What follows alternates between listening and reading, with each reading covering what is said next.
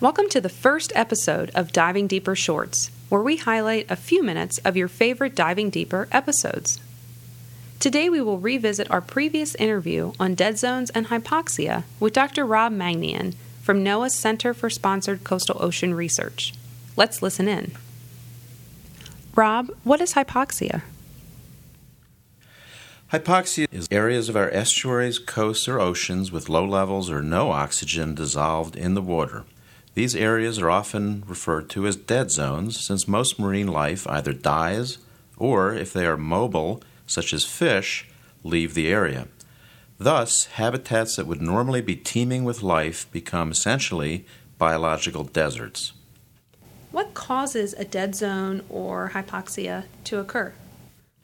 Hypoxic zones can occur naturally, but the ones we are most concerned about are those created or enhanced by human activity.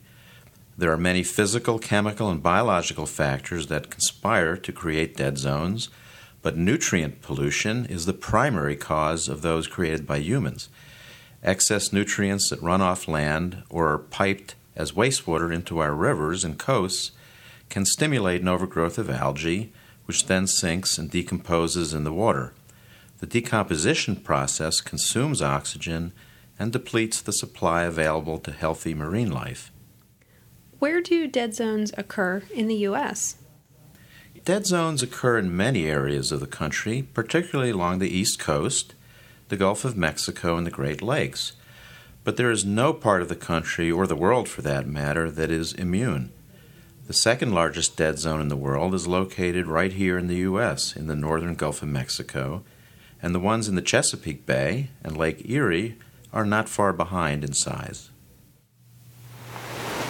That's all for today's Diving Deeper Shorts. Want to learn more? Go to oceanservice.noaa.gov/podcast and select the July 2009 podcast archive to listen to the full interview with Dr. Magnian on dead zones. You can catch the next episode of Diving Deeper in August.